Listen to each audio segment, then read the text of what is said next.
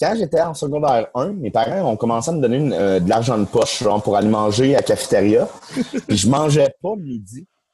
Toute la semaine, je mangeais pas le midi pour avoir de l'argent la fin de semaine, pour aller au cinéma, puis me louer 3 films. Puis à l'époque, au Vidéotron, c'était 3 films pour 3 jours, pour 3 $.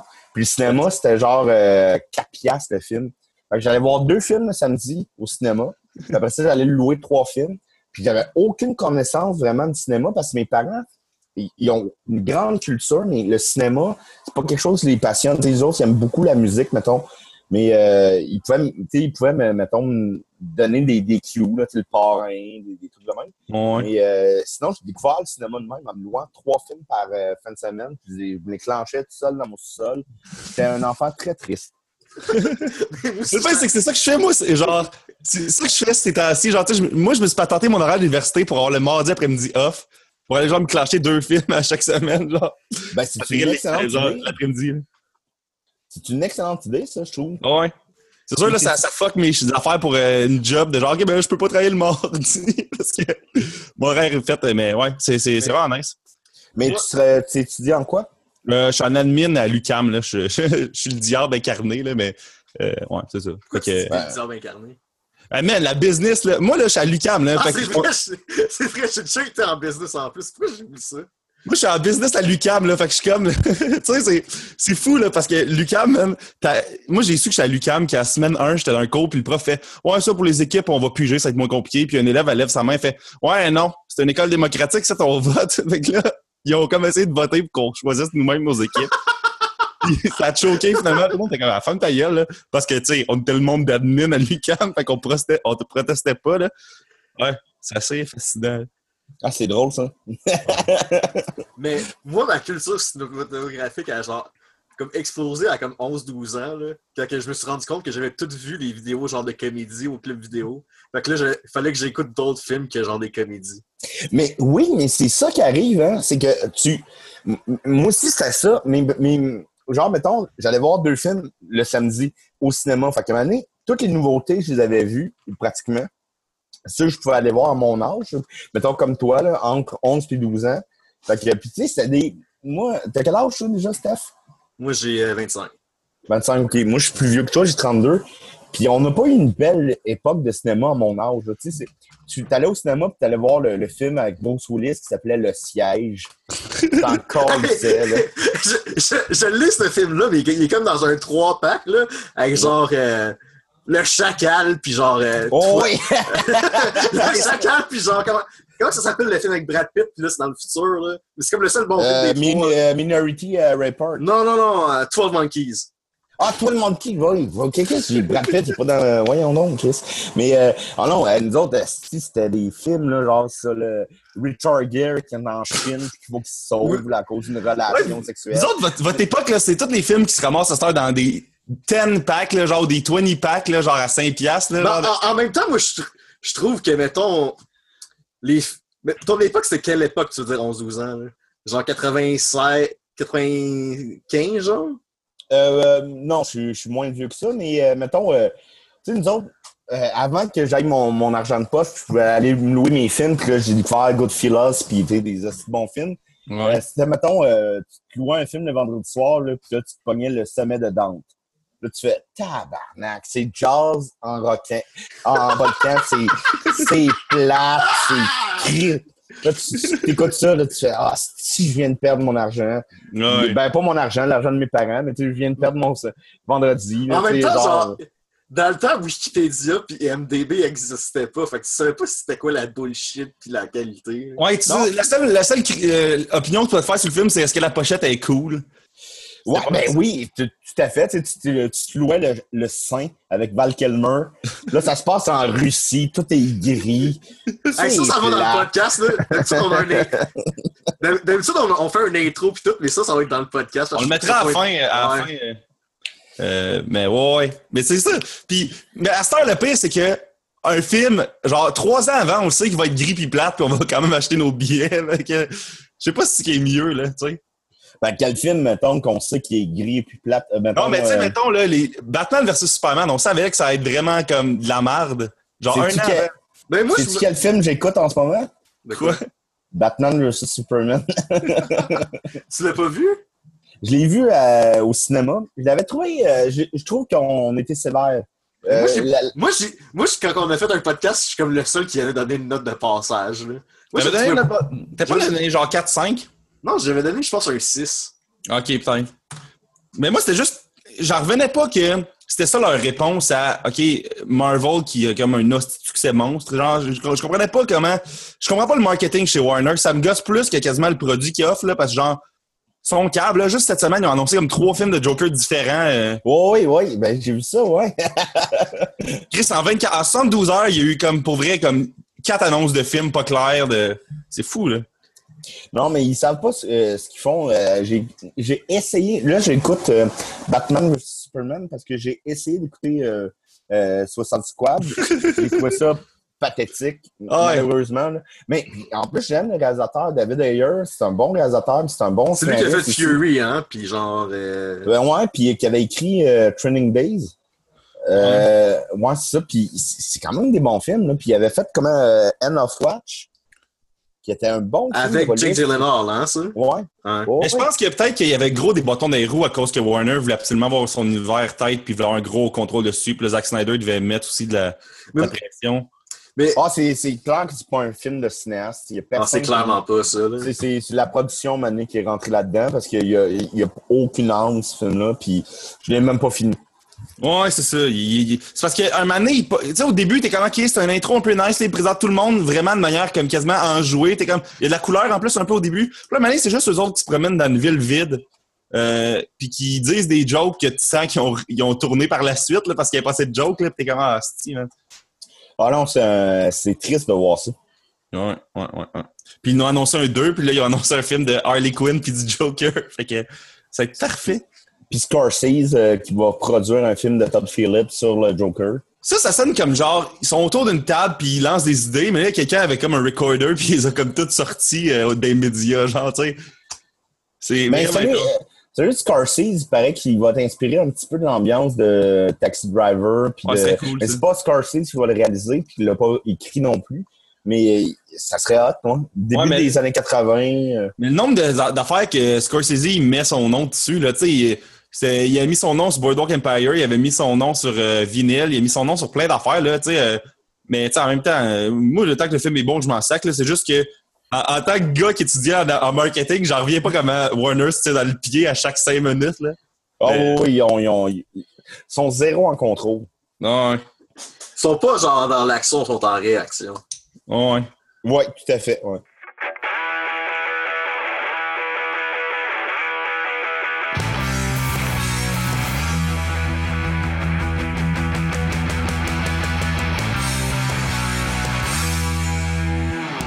Salutations à tous les fans de séries télé et de cinéma. Vous écoutez Spoiler Alert Québec. Encore une fois, Jess n'est pas là cette semaine, mais là, encore une fois, il y a un souper de coupe de 1 an. On dirait que c'est comme l'excuse de prédilection de JS, hein, Stephan? On dirait que JS, c'est comme le gars qui est comme 8 grands-pères à sa job et qui donne tout le temps cette excuse-là pour pas être là. Ouais. Probablement. Mais là, il travaillait pour il travaille-tu encore pour le gouvernement, JS? On n'a même pas de nouvelles de JS, c'est à ce point-là qu'il est plus tant dans le podcast. Mais spoiler, probablement que là, il n'entendra pas cet épisode-là avant que ça sorte, mais là, samedi, il y a un souper surprise à JS, là, fait que là. Fait que voilà. Je pense que je devrais pas y aller juste pour pousser le gag, là. Ouais, mais là, vu qu'il s'attend pas à ce que tu viennes, ça comme, tu sais, ça aurait aucun poids, là. Autre que genre, t'empêcherais de manger une fois très amiga sans te sentir mal, là. Fait que parfait, mais c'est pas grave, parce que, encore une fois, on a un invité nice. Donc, Dom Massi des Pics Bois est avec nous autres. Fait que salut, Dom. Yes, sir, Thunder. Yes, sir. Oh, wow. Ça, c'est magnifique comme phrase d'entrée. Ça va-tu bien sur Tinder, Dom? Non, zéro. Je pogne pas ce Thunder. Mais en même temps, je suis pas sérieux, ce Thunder. Je trouve ça fascinant. T'es-tu là, genre, ironique? C'est ce que j'ai déjà fait pour quelqu'un, Dom, pour son profil Tinder? Quoi? J'ai déjà fait un photoshoot pour ses photos. C'est drôle, ça. Mais tu connais un peu Stephan de Guerre, tu sais que c'est pas comme un directeur photo, là. Je suis vraiment pas comme technologique en plus, là. Mais genre un dimanche, genre l'année passée, mon ami, il me dit hey, j'ai vraiment besoin de changer une photo de Tinder. Puis là, j'étais comme ben, prends-toi en photo. Puis il était comme Non, j'aimerais ça que toi, tu me prennes en photo pour pas que j'ai l'air de me prendre en selfie pis de me prendre pour de la merde. Puis là, ce dimanche-là, là, il faisait comme si on était un après-midi à Vancouver, là. Il faisait genre nuageux, il faisait frette. Puis on était au mois d'août, genre. Puis ça va bien. Là. Puis là, après ça, il me dit « Hey, si je te donne 20$, tu le fais-tu? » Là, j'étais comme 20$, c'est 20$. Fait que j'étais allé. Ça prend 5 minutes, t'es comme payé comme 400$ de l'heure, c'est parfait, là. Ou à moins que ça, je sais pas. C'était comme un 2 heures, mais c'était comme l'équivalent du salaire minimum. Fait que, tu sais. Non, t'étais payé en dessous du salaire minimum, là, pour ton art, là. Ouais, mais exempt d'impôts. Ah ouais, c'est vrai. Fait que dans le fond, c'est cash, là, mon gars. Dans le fond, il est payé le salaire d'un fucking genre dirigeant d'entreprise, là, après impôt, là. Parfait. En tout cas, tout ça pour dire que je suis allé prendre des photos. Puis pour vrai, mon ami, il avait comme vraiment une face de merde sur chaque photo. J'étais comme, là, essaye pas de sourire, essaye pas d'avoir l'air badass. Fais juste avoir une expression nerd, je pense que ça va être le meilleur pour toi. Puis là, après ça, j'étais comme, je pense qu'on a pris assez de photos. Là, 40, c'est en masse, là, dans la même pose. Là, il est comme, ouais, là, mais je t'ai pas dit ça dans mon sac, il est comme un code de cuir, là. On va aller me prendre en arrière. On va aller me prendre en arrière du centre d'achat. Tu vas me prendre en contre-plongée face au soleil. Ça respire pas du cuir, Carlis. En plus, le gars, il dit des termes techniques du contre-plongée, là. Je sais même pas si j'ai fait du contre-plongée, en plus. Il poursuit, il veut avoir son cash, il veut aller à l'arbitre. Il a pas fait du contre-plongée, là. Mais en tout cas, il a réussi à fourrer grâce à ces photos-là, fait que, tu sais. Chris, j'imagine que ça vaut que ça vaut, là. Fait que, Crime, tu pourrais mettre ça sur ton CV, là. Genre, j'ai pris des photos qui ont été... Je suis le meilleur wingman au monde, mais pour ton Tinder. Ah, c'est parfait, ça. Bon, ben, yes! Fait que, ben, aujourd'hui, on va parler de The Thing, sorti en 1982, réalisé par John Carpenter. Je parle pas bien anglais. Mais avant qu'on rentre dans le vif du sujet, là, mettons, Doom, là, toi, qu'est-ce que t'as écouté récemment qui pourrait nous intéresser, là, puis que t'aimerais nous parler? Là? Ben, j'ai été au cinéma voir la guerre de la planète des singes. Oui! Puis, l'avez-vous vu, là, vous Ah, même, c'est mon film préféré cette année, à peu près, là. Ben oui. Ah ouais? Je sais pas si Stephan l'a vu, par exemple. Mais moi, je l'ai pas vu les deux autres, fait que non, j'ai pas vu. Ah, ben, écoute, ouais. Le premier de la nouvelle mouture est correct sans plus, je trouve. Je sais pas si Will, t'es d'accord? Ben, moi je l'ai aimé, mais pour vrai, la seule fois que je l'ai vu, puis ça, je m'excusais à l'industrie du cinéma, c'était une version torrentée filmée au cinéma, genre. Je l'ai acheté entre-temps, mais je l'ai pas réécouté entre-temps. Fait que genre, j'ai pas pu le voir dans des conditions qui a de l'allure, mais j'avais aimé ça. Moi, je trouve ça cool. Moi, j'ai trouvé correct sans plus. J'ai pas trouvé que j'avais perdu mon temps, mais j'ai trouvé que c'est un film sans signature, Ouais. c'est un petit peu, tu sais, on m'a demandé de faire ça, je l'ai fait. Puis, mais le 2, l'autre de la planète des singes est exceptionnel. Oh, ouais. Et le 3, je trouve qu'il est peut-être moins spectaculaire que le 2, mais aussi pertinent, aussi intelligent, aussi fait avec l'amour. Avez-vous vu Logan? Oui, on a. Stéphane, t'as pas vu Logan? J'ai pas vu grand-chose cette année, moi. J'ai vu Logan genre 4 fois cette année, moi. Ben, je sais pas si t'es d'accord avec moi, mais ça m'a donné un effet Logan. Oh, ouais. J'ai trouvé que c'était moi, je suis un gros fan de western, ben, de n'importe quel style de cinéma, mais ça m'a fait penser à un western, ça m'a fait penser à un film de prison, ça m'a fait penser à plein de films que je pensais pas aller voir. Tu sais, je pensais aller voir un mais épisode... ça t'a fait penser en quoi, hein? En Pardon? particulier? Tu sais, t'as nommé plein de genres, mais t'aurais-tu des exemples? Des exemples. Je te dirais qu'il y a... Moi, un de mes films préférés, c'est Unforgiven de Clint Eastwood. Ah, ouais. Il y a un peu de ça, je trouve, dans le film.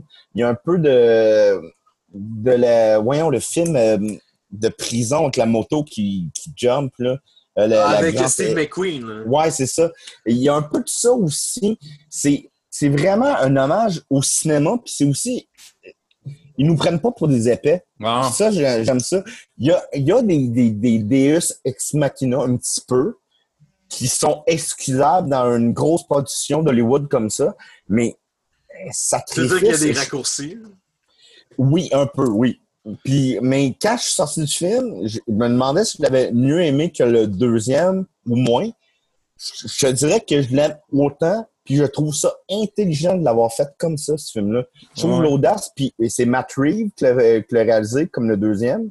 C'est lui qui va réaliser le prochain Batman. Ouais, que là, c'est comme choc s'il est dans le canon ou pas, là, le nouveau Batman. Mais ouais, Matt Reeves, je m'inquiète pas. Là, si c'est lui qui dirige Batman, ça risque d'être assez nice. Là. Mais il sera pas dans l'univers DC, hein, je pense. Ben, si Ben Affleck le joue, puis ben, je pense qu'il va être dans l'univers DC, il va peut-être juste être détaché.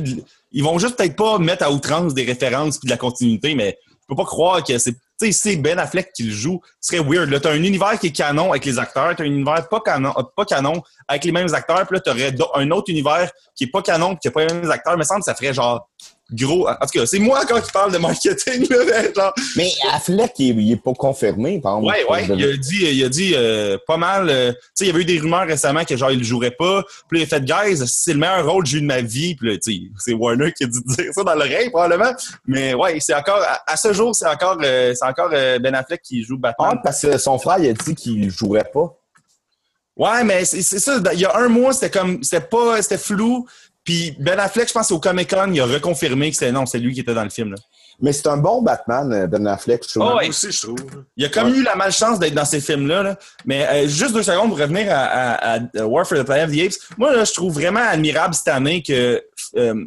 mettons, là, si on parle de Logan, de Dunkirk, puis de War for the Planet of the Apes, je trouve ça fou que des studios de même, là, des fucking gros studios, mettent genre 100 000 $, dans des films qui sont 100 pas... millions.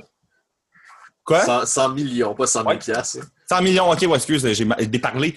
Déjà, 100 millions, mais oui, mais, beaucoup, là. mais c'est ça, mais qu'ils mettent 100 millions de piastres dans des films qui sont pas sur papier nécessairement grand public. Tu sais, je m'inquiète pas pour eux autres pour refaire leurs frais, surtout sur Logan puis Dunkirk, là, mais War for the Planet of the Apes, il a comme rushé pas mal au box-office.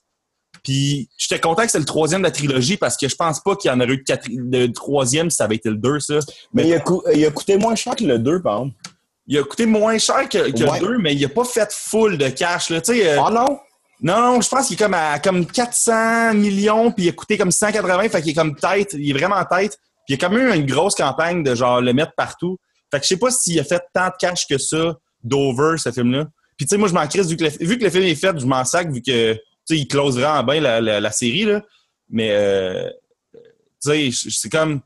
Il fait un bon lien avec les anciens aussi. Ouais, d'ailleurs, moi, j'ai réécouté les anciens, puis, tu sais, ils sont vraiment cool, mais ils sont tellement pas subtils, puis ça, c'est normal pour l'époque, là, mais genre, tu sais, ils se retournent quasiment à la caméra pour expliquer le thème qu'ils sont en train de parler. Mais... Moi, j'ai pas vu, à part le premier, j'ai vu aucun autre Planète des singes. Il paraît que le 2e, la fin, est controversée. Ouais. Je l'ai pas vu. Mais ouais, c'est ça. Mais moi, j'ai les 5 chez nous, mais c'est comme quand est-ce que je vais m'asseoir, faire, OK, m'a écouté Planète des singes 4 aujourd'hui. Tu sais, c'est comme... La fin de la reine. Ouais, c'est ça. c'est ça, la fin de la reine. Hey, William, le jour du travail, ça s'en vient bientôt. La fin du travail, ça vient bientôt. Fait que c'est le temps d'écouter Beneath de Planet of the Apes. Là. Bon, parfait. T'as-tu écouté d'autres affaires, Dom, ou on passe à Stéphane? Ben, on peut passer à Stephan, puis on revient à moi après, parce que j'ai regardé d'autres affaires, mais ouais. OK, bon, ben Stéphane, vas-y donc. Est-ce que vous écoutez Rick and Morty? Non, mais je veux commencer, là. En plus, c'est juste 20 épisodes, fait que c'est le temps que je commence ça, là. Ils sont rendus à comme... Ben, c'est la 3e saison en ce moment, là, qui est en train de jouer, là. OK, elle joue. Hein? OK, elle joue présentement. Je pensais qu'elle commençait cet automne. Non, elle joue en ce moment, là. OK. Puis pour vrai, là, je pense que... Je veux pas trop hyper le show, mais pour moi, c'est comme du égal aux genre les bonnes années des Simpsons puis South Park. Là. Ouais. Je veux pas trop hyper, mais asti que j'aime ça. Là. Oh, ouais, ben ça a l'air vraiment le fun. Là. C'est parce que on dirait que genre ils sont comme un niveau entre genre mettons comment que c'est vulgaire South Park, mais c'est quand même edgy. Ouais. Mm-hmm. Je sais pas comment comme des fois c'est comme vraiment dark, mais il y a comme pas de fuck pis de shit pis de trucs dans l'air, mais t'es comme oh shit, je suis en train de me questionner sur mon existence à cause d'un cartoon. Là. Oh, ouais, c'est ça. Je l'ai pas écouté, mais tout ce que tout le monde dit, c'est que ça a vraiment la stupidité et l'intelligence de South Park en même temps, mais c'est comme, c'est vraiment le fun aussi, apparemment. Là. Mais c'est vraiment le fun. C'est la combienième saison? La 3e. La 3e seulement? Ouais. Ah ouais? Je pense que c'est genre 10 épisodes par saison. Là, ouais, tu pourrais l'écouter dans une journée quasiment. Connaissez-vous le podcast Les Mystérieux Étonnants? Ouais. Ouais. Les autres, ils disent toujours que, mettons, s'il devait y avoir d'autres Back to the Future, que ça arrivera pas, mais il faudrait que ça soit dans ce ton-là. Genre. Mais c'est exactement ce ton-là. Ouais. Ouais, c'est ça. Ce que Yannick de Trois-Bières, il me disait quand il était venu et il nous avait parlé de show, c'est que le show prend vraiment gros la chimie de Marty puis de Doc. C'est parce que, à la base, ce show-là, c'est né de... Il y a comme une espèce d'affaire sur Internet qui s'appelle genre Channel 101, puis c'est le créateur de Community, là, Dom Massi. Mais c'est comme le gros créateur de Rick and Morty aussi. Mais il y a comme un site Internet qui, genre, il postait genre des cartoons puis des affaires de même. Puis le gars qui a comme eu l'idée de Rick and Morty, c'est un Justin Rowland, je pense son nom. Puis il avait fait comme un mini-épisode de Rick and Morty, mais dans le temps, c'était comme Doc and Morty, puis c'était vraiment genre une parodie claire de Back to the Future. Puis c'était vraiment plus vulgaire, puis dans le non-sens, là, tu voyais genre comme... tu voyais genre Morty sur le pénis à Doc, là. Genre, Franchement. Ça n'a pas d'allure, esti. C'était edgy comme ça, là. Nice. T'as écouté d'autres affaires, Stéphane? J'ai commencé à écouter Brooklyn Nine-Nine. Ouais, puis ça apparemment c'est bon, ça. C'est bon, mais je suis comme au 4-5e épisode, puis j'ai hâte de voir quand ça va devenir wow, parce qu'en ce moment, c'est juste correct. Ouais, mais les sitcoms, c'est ça qui arrive, là. C'est qu'il y a du monde qui aide vraiment la shit de ça, puis t'es comme tout le temps en train d'attendre. Tu sais, comme quand toi puis moi, on écoutait Seinfeld, que genre, on n'a pas grandi dans cette époque-là, fait que genre, pour nous, tu sais, tout ce que Seinfeld a fait, on a vu du monde le copier comme 15 ans après, fait que genre, ça nous atteignait moins, là. Fait que ça se peut que Brooklyn Nine-Nine, c'est ça. Là, je dis pas que tout ce qui a été fait depuis 3 ans, c'est copié de Brooklyn Nine-Nine. Mais je pense qu'il y a 4 ou 5 saisons. Là. Ouais, c'est ça. Mais moi, je me souviens qu'il faut que je me batte avec le monde pour écouter Arrested Development.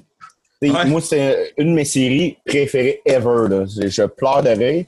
Puis souvent, je le propose à des amis, puis ils font « Ah, je suis pas embarqué encore, je suis pas embarqué. » Mais moi, j'ai une question saison. Mais moi, j'ai une question pour toi, Dom. Qu'est-ce que tu penses de la 4e saison? Je l'ai pas vu au complet parce que j'ai pas eu le temps. Mais j'ai vu le premier épisode avec Michael qui s'en va voir Michael Junior dans sa résidence. Ça m'a fait bien rire. Mais la 4e, je pense, ça n'a pas été très aimé. Hein. Mais moi, j'ai vraiment aimé ça pareil. Là. Ah oui? OK, ben, faut que je l'écoute. J'ai pas eu le temps, mais les 3 premières saisons, moi, c'est comme, mettons, je compare ça à du François Pérusse.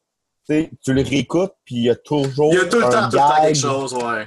Ouais, puis ça, c'est malade, là. C'est que j'aime ça. Mais tes séries, il faudrait que je les écoute aussi, mais j'ai tellement pas le temps. Je sais pas pour vous autres... Des séries, c'est rough à écouter. Surtout que là, il y en a plein des fucking bonnes. Tu sais, dans le temps qu'il y en avait 2 de bonnes, c'était facile, là. Mais genre, on dirait qu'à cette heure, là, il y a trop de bonnes affaires. Là. Juste avec Netflix, ils produisent tout le temps des shit, puis là, tous les postes, ils ont leurs 3-4 shows vraiment bons. Ouais, ben, c'est tout le temps ça, tu sais. Il y a toujours un nouveau show qu'il faut écouter, puis... tu sais, j'imagine pour vous, c'est la même affaire. L'ordinateur est notre milieu de travail et notre milieu de divertissement aussi. Ouais. Fait que, tu sais, c'est comme genre, c'est chiant. Mettons, tu commences à écouter. Là, je suis retombé dans Malcolm in the Middle. Ah oui, ça, c'est ben trop bon, là. Ah, c'est trop bon. C'est débile. Puis, moi, j'aime vraiment le frère attardé là, de Malcolm. Là. Dewey. Reese. Non, Dewey. Dewey, il n'est pas attardé. Non, Dewey, c'est plus intelligent à peu près à part Malcolm. Mais non, je me trompe, c'est Reese, hein, le fucking retardé. Oui. Qui est comme un peu violent, un peu. Moi, j'aime vraiment que leur grand frère est comme à l'espèce d'école de l'armée, puis que l'espèce de directeur qui tripe vraiment sur lui. Un moment donné, il y a une extrait sur YouTube, là, vous irez voir ça. Tu sais, la toune Candyman là, dans Willy Wonka, il chante genre en dos de l'armée, là. Fait que son frère est comme dans l'espèce de base de l'armée, puis t'as le gars qui est le boss des militaires. Le gars avec la high patch, là, on parle du le gars avec la high patch fait le chef d'orchestre en avant, puis là, il chante la toune de Willy Wonka, le Candyman. Ah, c'est parfait. Ah, il y a 1000 situations. Mais le père est débile. Le fait que Ah oui, le père, man, quand à un moment donné, il est comme sa phase Jackson Pollock, là. Puis... Oh oui, c'est malade. Il essaie de faire comme des Jackson Pollock, puis il est vraiment à chier, puis il aime pas ce qu'il fait. Non, mais il est bon, finalement. C'est un bon peintre, mais il n'y a pas la technique, puis là, sa toile s'effondre. Sinon, il y a un épisode aussi que la voisine des Malcolm, son père est alcoolique, fait que la voisine, elle dort chez les Malcolm, elle mange chez les Malcolm. Puis, à un moment donné, elle manipule Louis, la mère, pour aller voir Mamma Mia, la comédie musicale. Puis pour y arriver, parce que, tu sais, Reese puis Malcolm veut pas aller voir ça, fait qu'elle fait croire à Malcolm que Reese, il est gay. Puis elle fait croire à Reese que Malcolm, il est gay. Puis, Chris, c'est même touchant, parce que les deux disent, ben, c'est pas grave, ils s'en vont voir la pièce, puis là, ils commencent à chanter du ABBA. Asti que c'est drôle. Puis le père est devenu est devenu Walter White dans Breaking Bad. Mais il a tout le temps été bon, cet acteur-là. Vous avez-tu vu l'épisode de Malcolm où le père, il les amène tout à NASCAR puis il trouve tout ça vraiment à chier? Oui. Puis il passe ses enfants dans le site. Mais Malcolm in the Middle, c'est une autre époque. Tu sais, genre, quand l'épisode 21 de la saison, c'est un clip show des dernières saisons, genre. Tu sais, là, ça arrivait aussi des fois des Simpsons. J'ai vu ça une année, je pense, à saison 3, épisode 20. C'est genre, il arrive chez le psychologue, puis elle fait « Bon, pourquoi vous êtes ici? » Ben, tu sais, il y a cette fois-là, puis là, il y a un sketch de la saison 2. C'est drôle. Ah, ben oui. Comme il y a eu ça avec la bière qui shake, là, puis là, finalement, c'est... c'est magique. Ça serait tellement plus acceptable. Tu verrais ça dans un show qui sort cette année? Genre, j'écoutais The Office, genre, avant-hier, puis je suis tombé sur un clip show, puis j'étais insulté. Il y avait un clip show dans The Office? C'était genre un épisode de 2009, j'étais comme crime. Il me semble que c'est récent pour qu'il y ait un clip show. Hein. Ouais. On dirait que 2010, c'est comme la deadline, il n'y aura plus de clip show à partir de 2010. Là. Mais... On a franchi un pas, là. Mais ça, c'est paresseux, un clip show. C'est paresseux en hostie. Mais, en tout cas, tu sais, faire un épisode de moins, c'est pas grave. Peut-être que contractuellement, ils sont obligés d'en faire 22, mettons, fait que là, genre... Puis il n'y a pas de cash pour en faire 22e, puis en fait, ben, allez chier, on n'aura pas de nouveau contenu, puis ça va être ça. Mais, en tout cas... C'est comme les reprises d'Atome Crochu. Ouais, ben tu sais, Atome Crochu, c'est de la TV qui est là pour jouer en background. Tu sais, c'est pas... tu sais, il n'y a pas du contenu exclusif à Atome Crochu, puis genre du... moi, je m'attache quand Alex Perron, il donnait juste les mauvaises réponses pour pas que... Alex Perron faisait un esti de bon show. Ben, tout le monde faisait un bon show, puis Alex Barrette aussi. Alex Barrette est vraiment bon, là, pour... talent, là, ouais. Il est vraiment bon pour animer puis dealer avec du monde, genre, pour faire des faces juste à la caméra de genre, est-ce que c'est un imbécile qui vient de me dire ça, là? C'est vraiment hot, là. Alex Barrette est vraiment bon animateur. On le salue. Yes, salut, Alex, si tu nous écoutes. Bon, ben, Stephan, t'as-tu autre chose, toi? No. Yes, bon, ben, moi, j'ai acheté puis j'ai reçu hier Guardians of the Galaxy Volume 2. Yeah! Je l'ai réécouté enfin. Chez un de mes amis, puis j'ai même pas encore vu ce film-là, ça se fait dire que je suis en retard cette année. Hein. Ah, mais man, c'est un film tellement bon, là, puis... Il est-tu meilleur que le 1?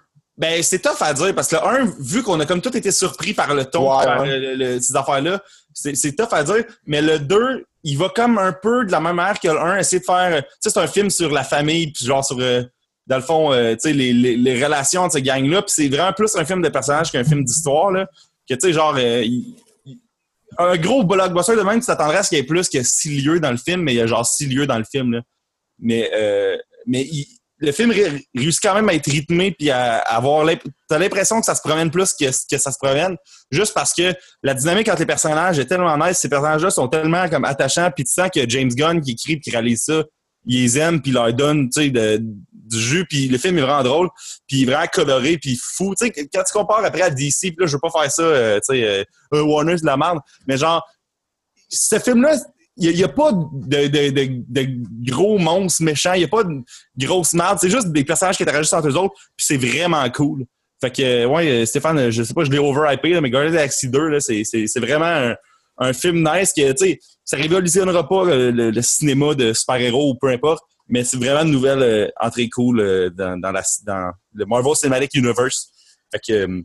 mais il a créé, je trouve que James Gunn, il a créé un espace, tu sais, quand on dit une galaxie, mettons, là, qui est propre à lui, tu sais, j'avais hâte de revoir cette galaxie-là. Ouais. C'est con, parce que ça ressemble pas à la galaxie de Star Wars, ni de Star Trek, c'est la galaxie de Guardian of the Galaxy, là. C'est qu'il y a pas vraiment, tu sais, parce que Star Wars, c'est pas des humains qui font, tu sais, c'est quasiment pas des humains, ces planètes, tu sais, c'est tout le temps ou bien des puppets, ou bien des affaires en CGI, tandis que dans Guardians of the Galaxy, c'est comme si c'était juste d'autres races d'êtres un peu humains, genre. Fait que tu sais, t'as la planète du monde qui sont verts, la planète du monde qui sont bleus, puis ils ont toutes des particularités comme qui distinguent assez les uns des autres, ça n'a pas juste l'air de des humains peinturés, genre. Non, mais c'est ça, puis ça fait du bien. Chris, ça fait du bien, tu sais. Puis James Gunn, c'était un choix. Ça, c'est le fun aussi quand il pogne. Parce que des fois, les blockbusters, je sais pas si vous êtes d'accord avec moi, mais des fois, ils vont pogner des réalisateurs qui viennent gagner, mettons, l'Oscar du meilleur film étranger.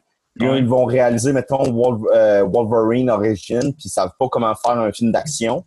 Puis, tu sais, des fois, les choix sont bizarres, mais James Gunn, il a tout le temps fait des petits films. Tu sais, mettons, j'ai vu dernièrement Super, je l'ai acheté, j'ai pas encore écouté, ça c'est bon? C'est Crane Wilson, hein, ça? Le gars de... The Office, là. The Office, ouais. Puis c'est lui qui l'a écrit, je pense, avec James Gunn. Ben, en tout cas, mais c'est bien. Moi, je l'avais écouté il y a une fois, en 2010, quand il était sorti, je l'avais pas fini. Parce que je trouvais qu'il y avait un problème de ton. Puis, je sais pas pourquoi, peut-être parce que, sûrement à cause de ça, à cause que là, c'est James Gunn qui s'est établi avec Guardians of the Galaxy. Je suis con de même. Ouais, là, t'arrives avec une approche différente en l'écoutant, là.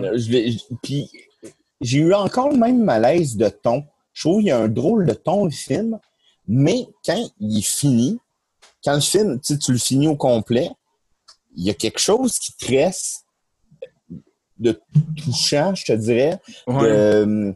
Tu fais « Oh, j'ai pas perdu mon temps. » Puis ça, c'est bien. Mais tu sais, James Gunn, c'est le gars qui avait écrit le premier Scooby-Doo en live action. Puis genre, les deux, je pense. Ah ouais, les deux. Je me rappelle plus vraiment du deux. Le un, c'était le premier DVD que j'ai eu à vie. Fait que genre, c'est celui que je me rappelle le plus. Je peux te faire une mini-anecdote sur le premier Scooby-Doo? Là? Vas-y, hein. La fois que j'ai été voir Scooby-Doo, là, c'était quoi, en 2002 que c'est sorti, ça, à peu près? Ouais. J'avais été avec ma soeur et ma mère, là, puis on était les seuls dans la salle de cinéma. Wow. Ben moi, Scooby-Doo, je me suis déjà... En tout cas. Ah, la rousse, c'est pas pire, hein? Ah, ben, ils sont toutes... la blonde, là, dans le premier, là, était comme... j'étais comme en amour avec elle. Pas la blonde, mais la blonde qui est pas dans Scooby-Doo, qui est comme sur l'île, qui est la blonde de... Ouais, Mary Jane, qu'elle s'appelle, là, que c'est pas subtil, là, encore une fois, là. La fille, elle s'appelle Marie-Jeanne, tu sais. Puis là, c'est la blonde de, voyons, Sacha Baron Cohen. Ouais, genre. Hey, Christy. Oh, Anna Fisher. Ouais, elle. Oh, elle, ouais. J'étais en amour avec elle. Puis, ouais, mais dans l'équipe aussi, la petite geek. Ah, ouais, que c'est l'époque qu'ils prenaient encore, tu sais, ils prenaient une fille cute puis ils mettaient des lunettes puis ça finissait là. Ouais. Je sais pas qu'ils font plus ça, mais tu sais, c'était ça quand même, là. Mais, ouais, Scooby-Doo. Mais tu sais, c'est ça, Scooby-Doo 1, que peu importe ce qu'on peut dire sur le film, c'est quand même une histoire de genre, un petit frère qui veut se faire accepter dans la famille puis là, qui prend des mesures trop graves. Tu sais, la twist à la fin, que spoiler de Scooby-Doo, c'était que c'était Scrappy-Doo qui était comme Mr. Bean, là, en gros. Puis là, il s'était fait rejeter puis là, il voulait être intégré dans l'équipe. Là. Fait que, tu sais, c'est cute. Ouais, c'est ça, il y a tout un petit message. Là. Fait que c'est ça, Guardians of the Galaxy Volume 2, c'est vraiment cool. Puis j'étais à l'espèce d'avant-première de The Hitman's Bodyguard, le nouveau film avec Ryan Reynolds puis Samuel Jackson, qui est une ride vraiment, vraiment, vraiment le fun, mais c'est comme le film passe de vraiment le fun puis excellent à genre vraiment moyen, weird, là, genre. Pourquoi? Ben, c'est que les scènes d'action sont vraiment cool, puis Samuel Jackson puis Ryan Reynolds sont vraiment bons. Là, j'ai été voir ça justement avec Pierre-Luc de Trois-Bières, puis les deux, on se disait, c'est hot, un gars qui écrit un film puis qui réalise que Samuel Jackson qui a dit « motherfucker », c'est fucking hilarant, genre. Ce côté-là est vraiment nice, sauf que on dirait que tous les bouts qui sont censés être dramatiques dans le film, ils utilisent, ils utilisent la même formule qui est tout le temps, genre, depuis, mettons, 5 ans, c'est genre, quelqu'un dit de quoi d'over dramatique, puis là, la seconde d'après, c'est comme désamorcé tout de suite, juste pour comme pas que ça a l'air dramatique. Hein. Puis, j'étais comme... Ils l'ont fait 6 fois dans le film, fait que j'étais comme ça n'a plus aucun effet.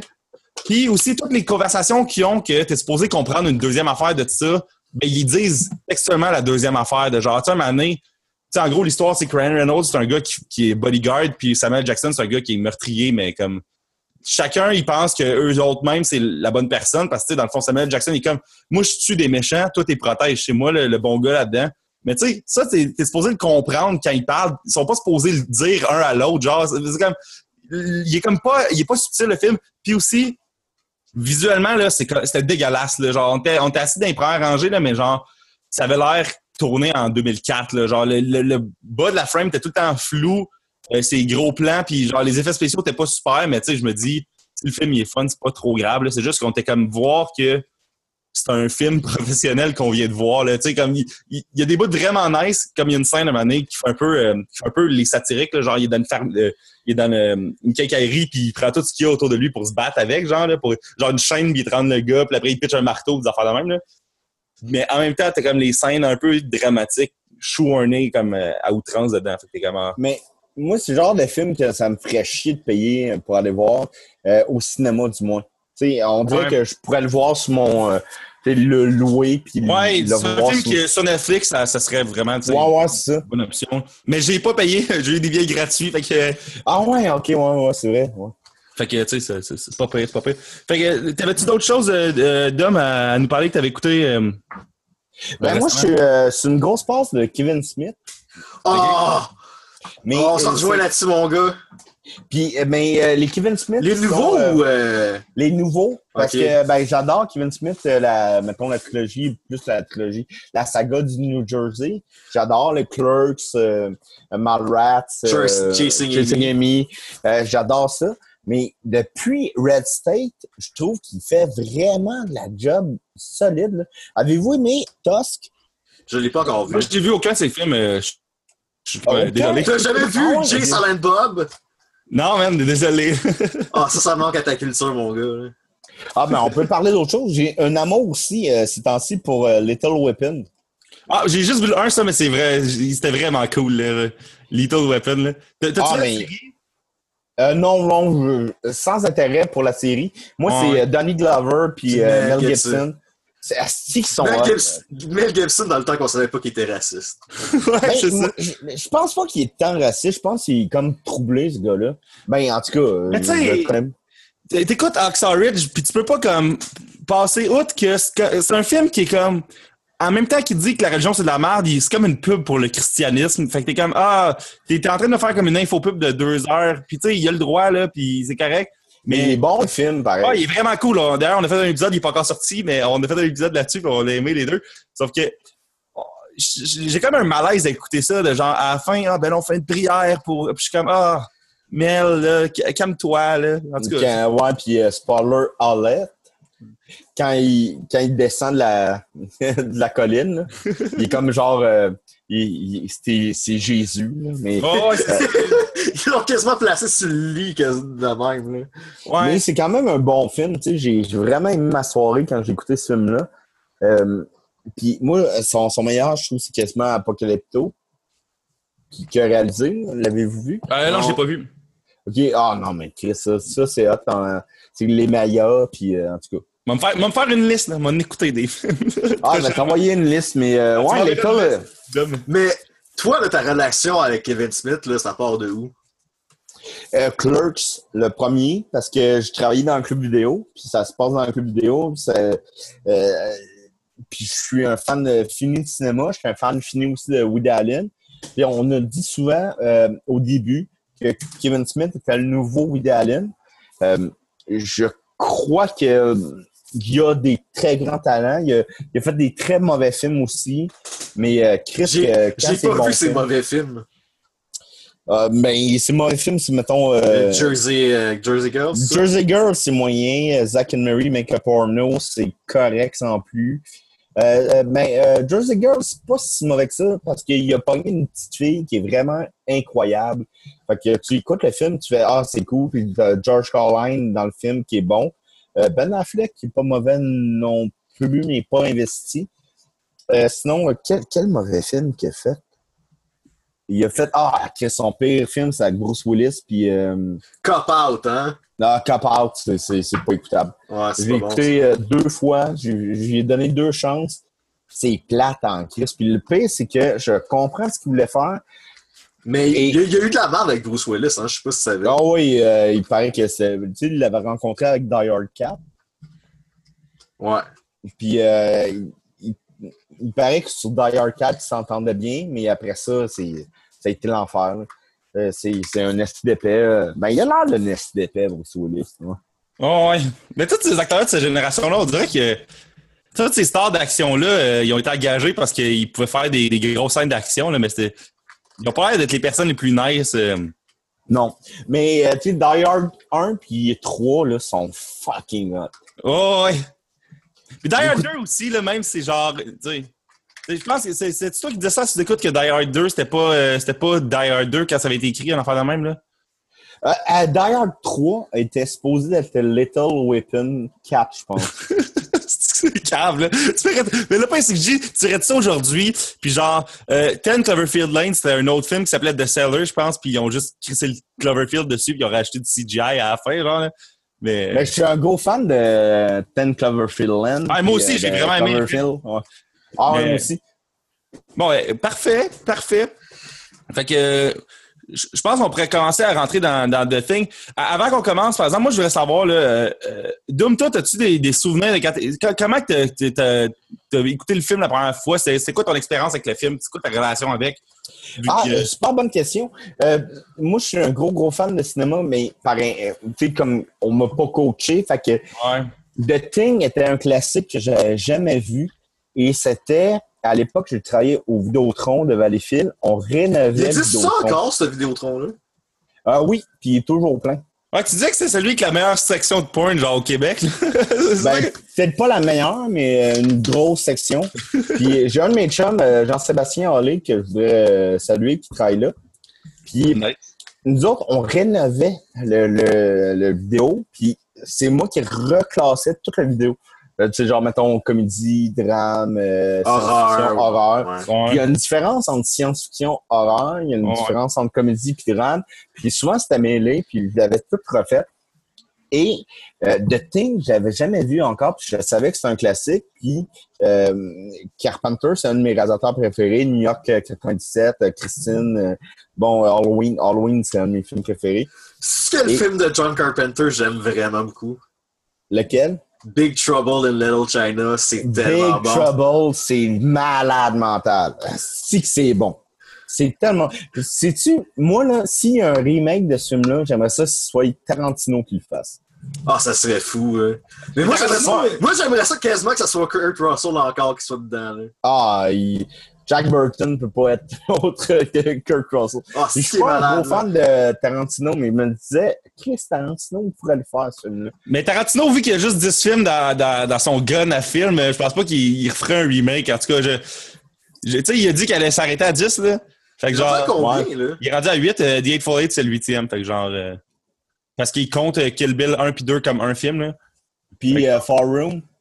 Je pense que c'est juste les films que lui a complètement réalisés, genre. OK.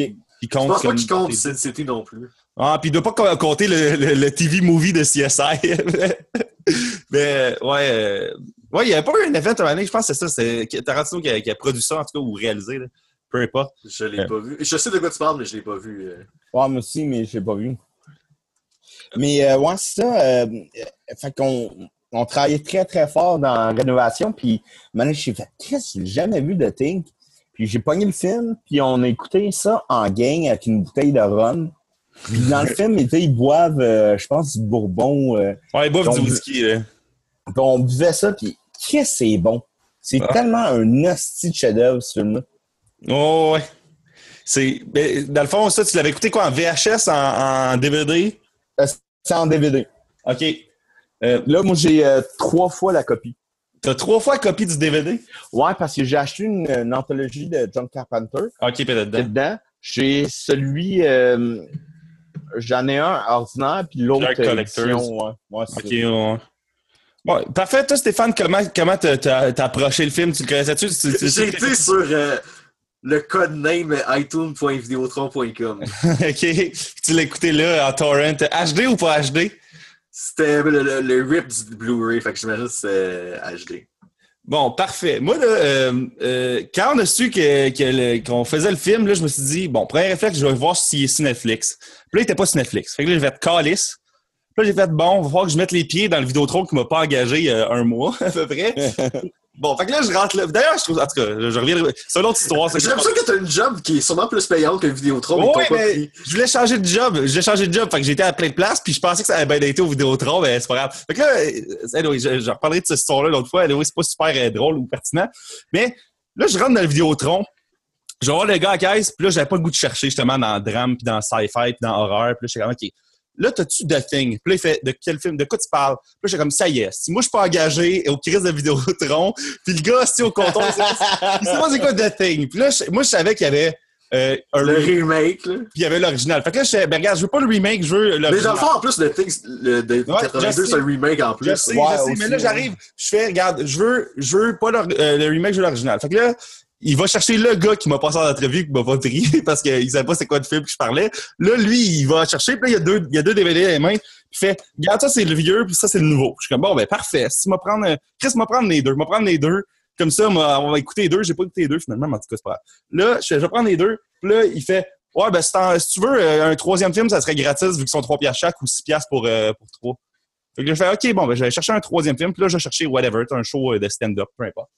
La nuit de noces de Pamela Anderson. J'aurais dû, esti, mais j'ai loué le show de François Bellefeuille à la place. Bon.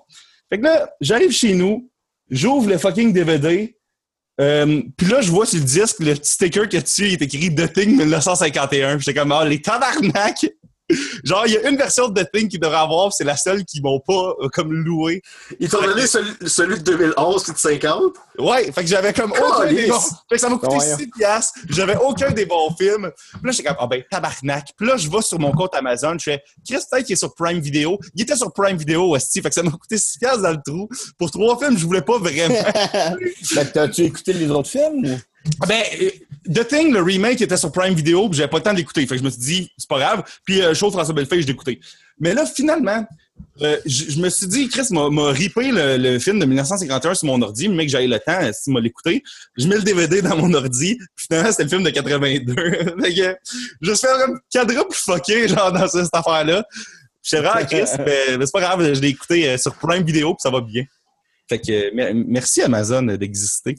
Fait que c'est ça ma relation avec le film à date. Là. C'est de même que je l'ai connu.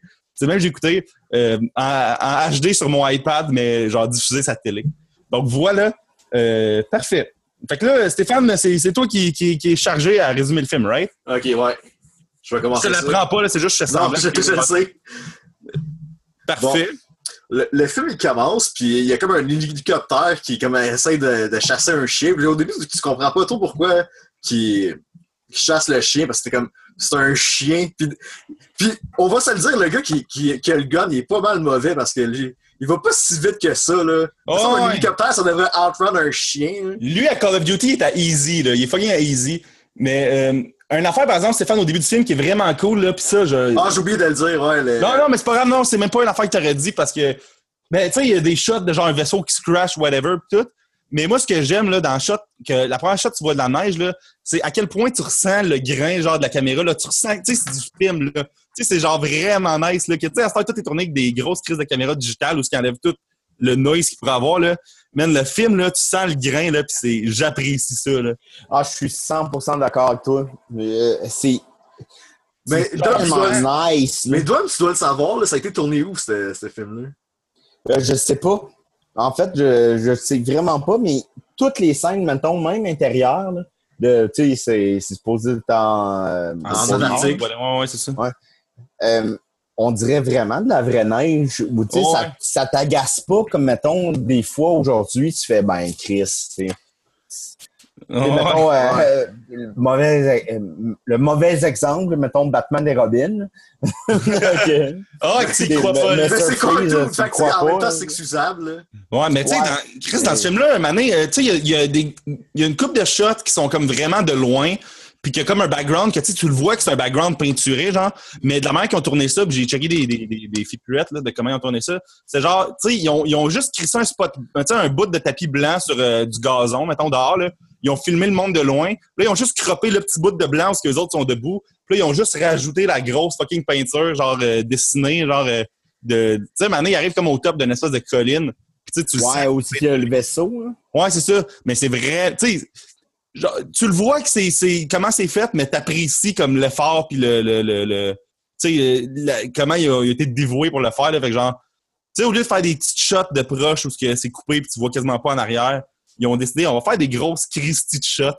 Ça, je trouve ça vraiment nice. Là. Ben, c'est Sylvain Démenti. Je sais pas si vous connaissez le 7e Démenti sur YouTube, qui disait que beaucoup de choses se faisaient à l'époque avec peu. Ouais. Puis maintenant, peu de choses se font avec beaucoup, là, tu sais. Il a coûté comme 15 millions, ce film-là. Là. 15 millions de 82, je sais pas que ça vaut combien aujourd'hui, faudrait que j'aille checker. Tu peux-tu checker? Parce que ça m'intéresse de savoir comment... Ben, ça doit être autour de 35 millions, ça. Mais c'est quand même pas beaucoup, là. Parce que pour un film d'horreur, c'est beaucoup, je pense. 38 millions. 38 millions, c'est quand même gros, là. J'avoue que pour un film d'horreur, c'est beaucoup, mais on dirait que je le vois, le cash là-dedans. Là. Ah oui. Puis... Parce qu'on dirait des films aujourd'hui, là... Tout le CGI, pis tout, je dirais, je le vois pas l'argent où ce qu'elle va, là. Ouais. Ben, le prochain, tu sais, Hit de Stephen King, il a coûté 40 millions. C'est comme beaucoup pour un film d'horreur en ce moment. Ouais, mais je me dis probablement qu'ils ont mis autant de cash parce qu'ils savaient qu'ils allaient probablement pouvoir le refaire, ces cash-là, avec genre le... Ouais, c'est étonnant des films d'horreur qui sont plus que, mettons, 30 millions d'habitude, là. Mais j'ai hâte de voir ça, par exemple, Hit. En tout cas, je vais revenir au film. Hey, mais une affaire, par exemple, quand on parlait de quand c'était tourné, j'ai-tu halluciné ça ou j'ai entendu qu'ils ont baissé la température volontairement pour que le monde ait l'air d'avoir fret pour vrai, genre? Ou ça m'étonnerait pas. Ouais, mais est-ce que... Je sais pas si c'est ce film-là ou un autre, mais en tout cas... Ben, je ferais ça, moi, en tout cas. Ouais. Puis en plus, ils ont tous des gros manteaux. Puis... Il y a tous comme des espèces de Canada Goose, en plus. Là. Ouais. OK, que je t'avais dit dans le résumé? Là, il tirait un chien puis il savait pas tirer. Puis là, il a finalement genre descendu de l'hélicoptère pour mieux tirer le chien. Puis là, eux autres, ils ont comme pris ça un peu pour une menace. Puis qui est comme, Chris, pourquoi tu t'essayes de tuer un chien? Fait que là, il y a comme un dude qui était comme dans son espèce de shack, puis qui est comme pété à la fenêtre, puis après ça, il a comme tué le gars. Une espèce de Norvégien. Là, ouais. Puis là, après ça, il y a comme Kurt Russell puis les deux autres dudes, là, parce que à part le black à la fin, que c'est Charles puis McCready, que c'est Kurt Russell, j'ai aucune idée c'est quoi les noms, par exemple. Ouais, ça, c'est l'affaire que ça prend probablement une couple d'écoutes pour se rappeler des noms, là. Ouais, les noms, oui, mais les personnalités sont super bonnes. Tu sais, mettons, t'écoutes le film, tu les comprends tout de suite, là. Ouais. Tu sais, t'as le beaucoup, la radio. Moi, je comprends toutes les espèces de rôles pis tout, mais je comprends pas ce qu'ils font là-bas. Ouais, ben tu sais, c'est une gang ils font quoi, de la recherche scientifique, genre en haut, là? Ben, ils sont là pour un esti de bon film. Ouais, c'est ça, ouais. Des années 80, on ne se posait pas ces questions-là, j'avoue. Mais une affaire qui me fait capoter, c'est le personnage de Kurt Russell est vraiment bien défini parce que, genre, il joue aux échecs contre un ordi, il perd, puis il fait juste comme fuck it, puis il crisse son whisky dans l'ordi, là. Ah ouais. Il y a quelque chose de j'ai ri vraiment fort quand j'ai vu ça. Moi aussi, j'en revenais pas, j'étais comme, ça définit mieux le personnage que n'importe quel dialogue d'exposition, là. Genre, le gars, il crisse son whisky dans un ordi, que, tu sais, un ordi en 82, là, qui est capable de jouer aux échecs, là, c'est comme, genre, un projecteur IMAX, là, en 2017, là, c'est n'importe quoi, ça vaut cher, là, c'est comme... Un handicapé qui marche. Ouais. C'est comme un saut d'Iron Man aujourd'hui, dans le fond. Ouais, c'est ça, là. C'est ça. J'étais comme Chris qui est game, là. Lui, probablement que c'est pas à lui, leur dit, genre, c'est au gouvernement. Il est comme fuck it, c'est mon whisky, va là-dedans. En tout cas. Puis il y a aussi l'espèce de. On est-tu en guerre avec la Norvège? Ouais! C'est drôle, ça. Ouais. Hey, d'ailleurs, une affaire qui est drôle dehors, les espèces de skidoo, mais c'est pas des skidoo, c'est des espèces de véhicules à neige, c'est des bombardiers. Fait que fun fact, voilà. Ah, cool, ben oui. J'avais pas vu ça, moi. En HD, là, on le voyait. Il y a McCready, un pilote, puis l'espèce de docteur, qui est le gars intelligent de la gang, qui vont genre l'espèce de camp des Norvégiens. Puis là, après ça, il voit qu'il y a comme plein de corps, puis que tout le monde est mort, puis qu'il y a un gars qui s'est suicidé en s'ouvrant les veines, puis le sang, il a gelé partout. Hein. Oh, ouais. Ah, c'est que c'est raw, genre. Ils ont été game de se montrer tout, là. Il s'est pas suicidé. Il y avait pas comme des lames à de rasoir partout? Ou... Moi, j'avais compris ça. Ah oui? Ah ben, il faut que je le réécoute. T'avais-tu compris ça, William? Ben, Je me rappelle plus, je pense que c'était, mais je suis pas sûr, là, en même temps, là, vu que je suis plus trop sûr, mais je pense qu'il s'était suicidé. Je suis pas sûr. Bon. Mystère. Mystère avec boule de gomme. Ah oui, d'ailleurs, tout au long, la musique de Ennio Morricone, genre, elle monte la tension, là, tranquillement, là. Tu sais, c'est vraiment, vraiment fucking cool, là. Mais ça, c'est comme je suis là-dedans, là. Mais John Carpenter, il fait pas ses bandes originales d'habitude? Ouais. Dans Halloween, même le tempo, je sais pas. C'est son père qui a inventé ça. Ça n'existait pas avant. De quoi tu parles? J'ai pas compris. Tu sais, dans Halloween, là, le thème, c'est... en tout cas, je suis pourri là-dedans. Mais je sais c'est quoi le thème d'Halloween, là? C'est genre un tempo... Essentiellement, là. Le tempo de ça, c'est son père qui a inventé ça. Shit. Ah, shit, j'avais pas ça. Ouais. C'est vraiment cool. En tout cas, pour revenir au film, là, après ça, il va dans la neige, c'est comme une espèce de cercueil, genre. De cercueil, puis il va aussi... Ouais, un tombeau, en fait. L'espèce de rectangle là, qui fait en neige. Ouais.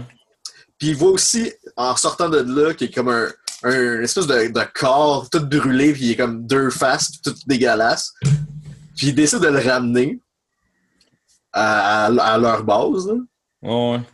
Puis là, pendant ce temps-là, après ça, là, que il y a Clark, je pense, qu'il ramène l'espèce de chien qu'ils ont ramené que les Norvégiens ont comme essayé de chasser, puis là, ils les mettent avec leurs autres chiens. Dans le chenil, là. Ouais, dans l'espèce de cage. Puis là, après ça, l'espèce de chien commence à se transformer, puis il y a un chien qui essaie de mordre la cage, l'espèce de clôture pour s'en aller. Ouais, qui essaie de l'ouvrir. Bon, mais il a failli de l'avoir. C'est ça qui est drôle, hein? Mais cette scène-là est vraiment cool parce que c'est tous des effets, tu sais, pratiques. Puis je sais que c'est lourd, là, tout le temps, faire comment le CGI, ça socle, mais genre, voir des vieux films de même que genre, ils ont tout construit. Tu sais, il y avait de l'ingéniosité là-dedans qui était genre de, OK, comment on va faire ça? Là, il faut qu'il y ait comme deux têtes, puis là, il faut que ça se mette, ça se transforme, puis là, ça sorte, ça tire. Tu sais, c'est vraiment, vraiment cool à voir aller. Puis ça n'a pas si mal vieilli que ça, en plus. Non, ça a bien vieilli. Ça a très bien vieilli. Puis je trouve que ça a mieux vieilli que des effets spéciaux de l'époque, mettons. Oh, mais même, tu sais, on parlait de la planète des singes. Le premier, tu sais, mettons, le petit singe était tout fait en... c'est hâte de dire petit singe. Mais le petit singe est tout fait en numérique. Tu le vois, c'est en numérique. Mais tu sais, dans The Thing, tu regardes ça, puis t'es encore impressionné. Tu sais, c'est... Oh, ouais.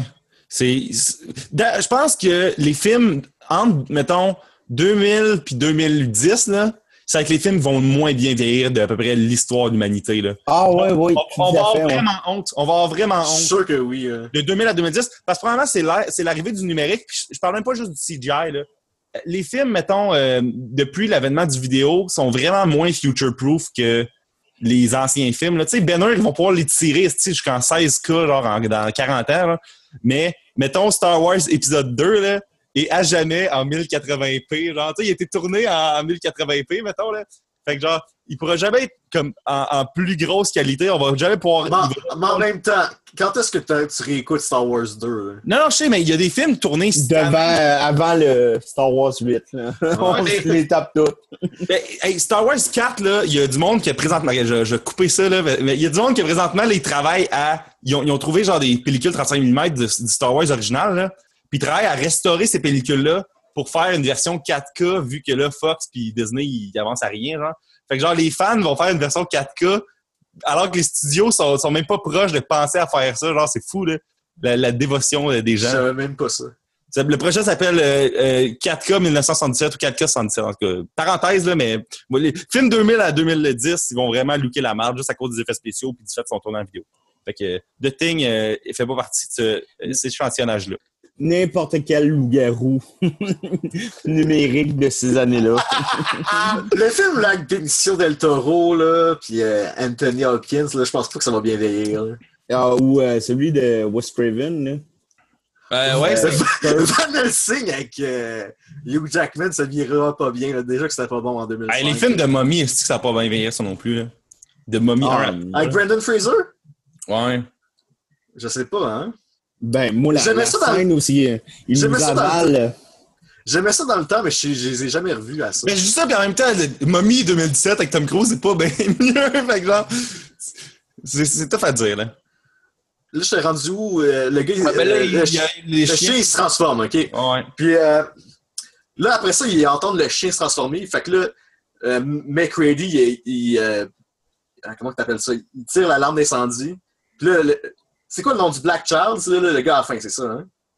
Mm-hmm. Il arrive avec son house flamme, puis là, il tue le chien. Là. C'est pas mal ça qui arrive. Puis là, pendant ce temps-là, l'espèce de scientifique là, qui enferme à la fin du film, là, Blair, c'est ça? C'est Blair, ouais. Il fait l'autopsie sur l'espèce de gars à deux faces qui ont vu dedans. Puis là, il voit que c'est comme un affaire avec des organes humains puis tout, mais que dans le fond, c'est un peu weird. Puis là, après ça, ils se rendent compte que c'est un peu comme une espèce d'organisme alien. C'est ça qui se passe, je suis ouais, c'est que dans le fond, l'organisme alien, il prend l'allure physique de la chose qui prend, qui est en train de take over dessus. Fait que s'il va à complètement évolution, tu serais pas capable de faire la différence entre le thing qui se transforme puis la vraie personne ou la vraie chose, genre. Puis Blair, l'ordinateur de Blair réalise que, mettons, si ce virus-là... ouais, c'est ça. S'il tient à, mettons, il revient au continent, ça va être 97% de la population qui va être touchée. Ouais. Puis c'était pas comme une affaire que mettons, s'il tuait tout le monde, ça allait prendre comme 27 heures avant que... Ouais, c'est un genre de quoi de main. Ouais. En tout cas. Puis là, il y a comme une autre équipe qui s'en va voir comme où il y a comme l'espèce de vaisseau spatial. Là. C'est ça qui se passe, hein? Ouais, c'est là qu'il y a l'espèce de toile dessinée, là, d'ailleurs. Là. Puis là, il voit, puis il y a un gars qui estime que c'est là depuis 100 000 ans. Fait que, tu sais... c'est quand même ancré dans la glace. Ouais. Il doit checker les couches de glace pour estimer que ça fait 100 000 ans que c'est là. J'imagine. C'est un scientifique, j'imagine, qui sait qu'est-ce qu'il fait. Là. Il connaît ça, la science. Hein? Moi, je lui fais confiance. Je peux lui faire confiance à nous. J'étais pas là. Le plus haut diplôme de toutes nous autres. En tout cas. Puis là, le gars qui a fait l'autopsie, il commence à être paranoïaque, puis il est comme si l'alien il revient, là, il n'y aura plus de vie sur la Terre. Ouais. Puis là, il y a un des gars qui dit à McCready qui est inquiet à propos de ce gars-là, parce que dans le journal que lui a fait, c'était écrit que les cellules de l'affaire, du thing, même si le truc est mort sur un niveau comme cellulaire, c'est encore vivant. Il n'y a pas de fin à ça. Là. C'est vraiment tough de l'anéantir. Là. Ouais. Mais là, tu veux-tu compter le film au complet ou? On peut passer à travers au pire chaque scène ou sinon... Non, mais peut-être que les spectateurs voudraient le découvrir. Ah, ben, ça s'appelle Spoiler Alert, là. Genre, c'est un film des années 80. Là. Fait que, c'est un film qui date d'il y a 35 ans. Là. On peut y aller full on. Là. Je pense pas qu'on va recevoir des emails de plainte de genre, vous avez révélé la fin là, du film. Ben, moi, je vais en faire une plainte. Ah, OK. Hey, ça serait là, le premier mail qu'on reçoit depuis genre mars. Là. Mais dans le mode de mode, ça serait-tu comme un thumbs up? Arrêtez de me parler du monde de mode. Hey, ça, depuis que vous écoute, là, c'est que il y a des affaires... Quelqu'un qui fait sous-écoute, j'ai l'impression qu'il y a des affaires précises de sa vie qui fait juste entendre parler vraiment trop à cause qu'il en parle à sous-écoute, genre, là. Est-ce que Jean-Thomas, là, pis sa mallette, il doit pas arrêter de m'entendre parler? Great. Fait que... Moi, le bout qui m'a le plus surpris, là, c'est quand le gars, il est comme sur la table, là, pis que l'autre gars, il essaie de l'aider, pis là, il se fait bouffer. Ah, man... Avec les deux mains, là. Ouais. La deuxième moitié, là, ils font fuck it, man. On montre tout ce qu'on veut montrer. Genre, tout ce qui pourrait arriver, on va le faire, là. Puis, hey, j'avais entendu, là, ça, je suis pas sûr. Mais je suis pas sûr que c'est sur The Thing, par exemple. Il avait pas dit aux acteurs c'était qui était infecté, genre. Fait que les scènes qu'ils jouaient, genre, à se demander c'était qui, il se demandait pour vrai c'était qui, genre.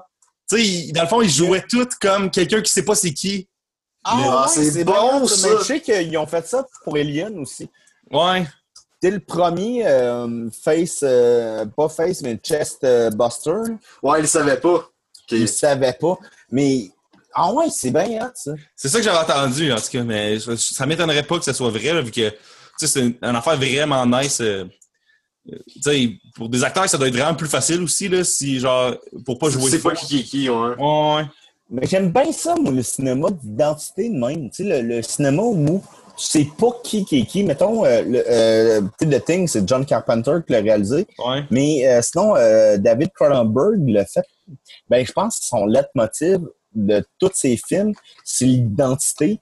Mettons, David Cronenberg, il a fait La Mouche. Il a fait... l'histoire de violence. Plus récemment, dans The Hateful Eight de Tarantino, il y avait ça un peu. Il y a un bout de ça, de genre... ça n'a pas duré super longtemps, mais dans The Hateful Eight, il y avait quand même un mystère de genre... OK, c'est qui l'a fait? Puis je sais pas si eux autres, ils savaient c'était qui avait fait quoi, là, mais sûrement. Mais...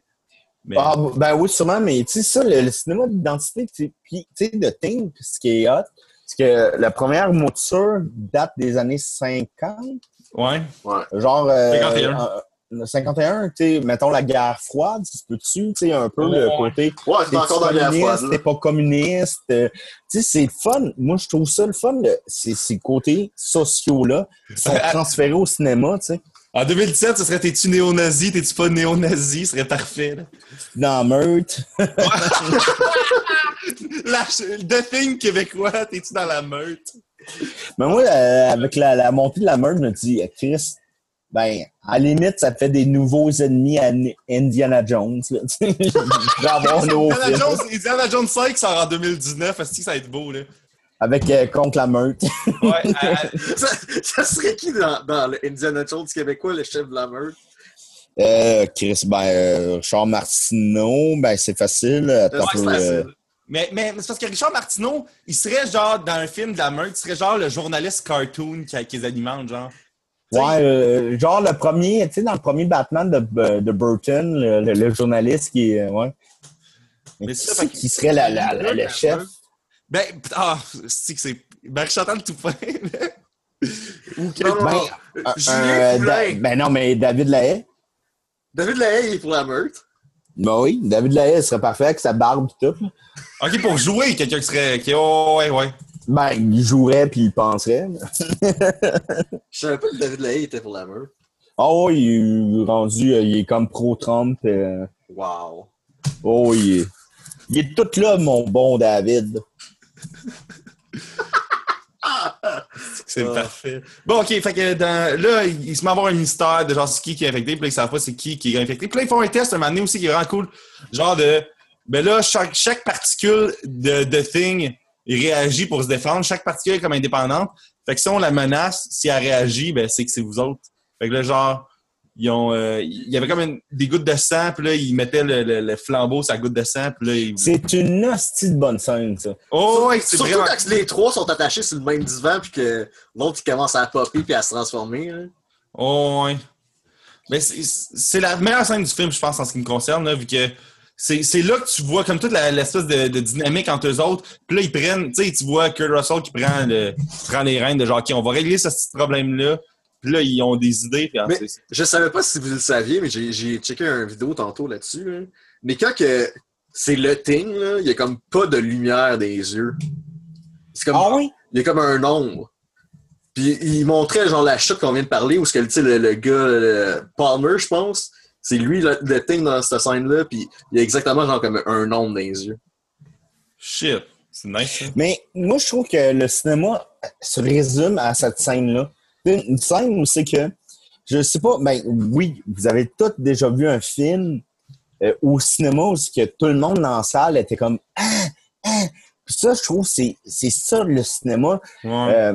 Exemple, je peux-tu faire une espèce de parenthèse? Oh, ouais.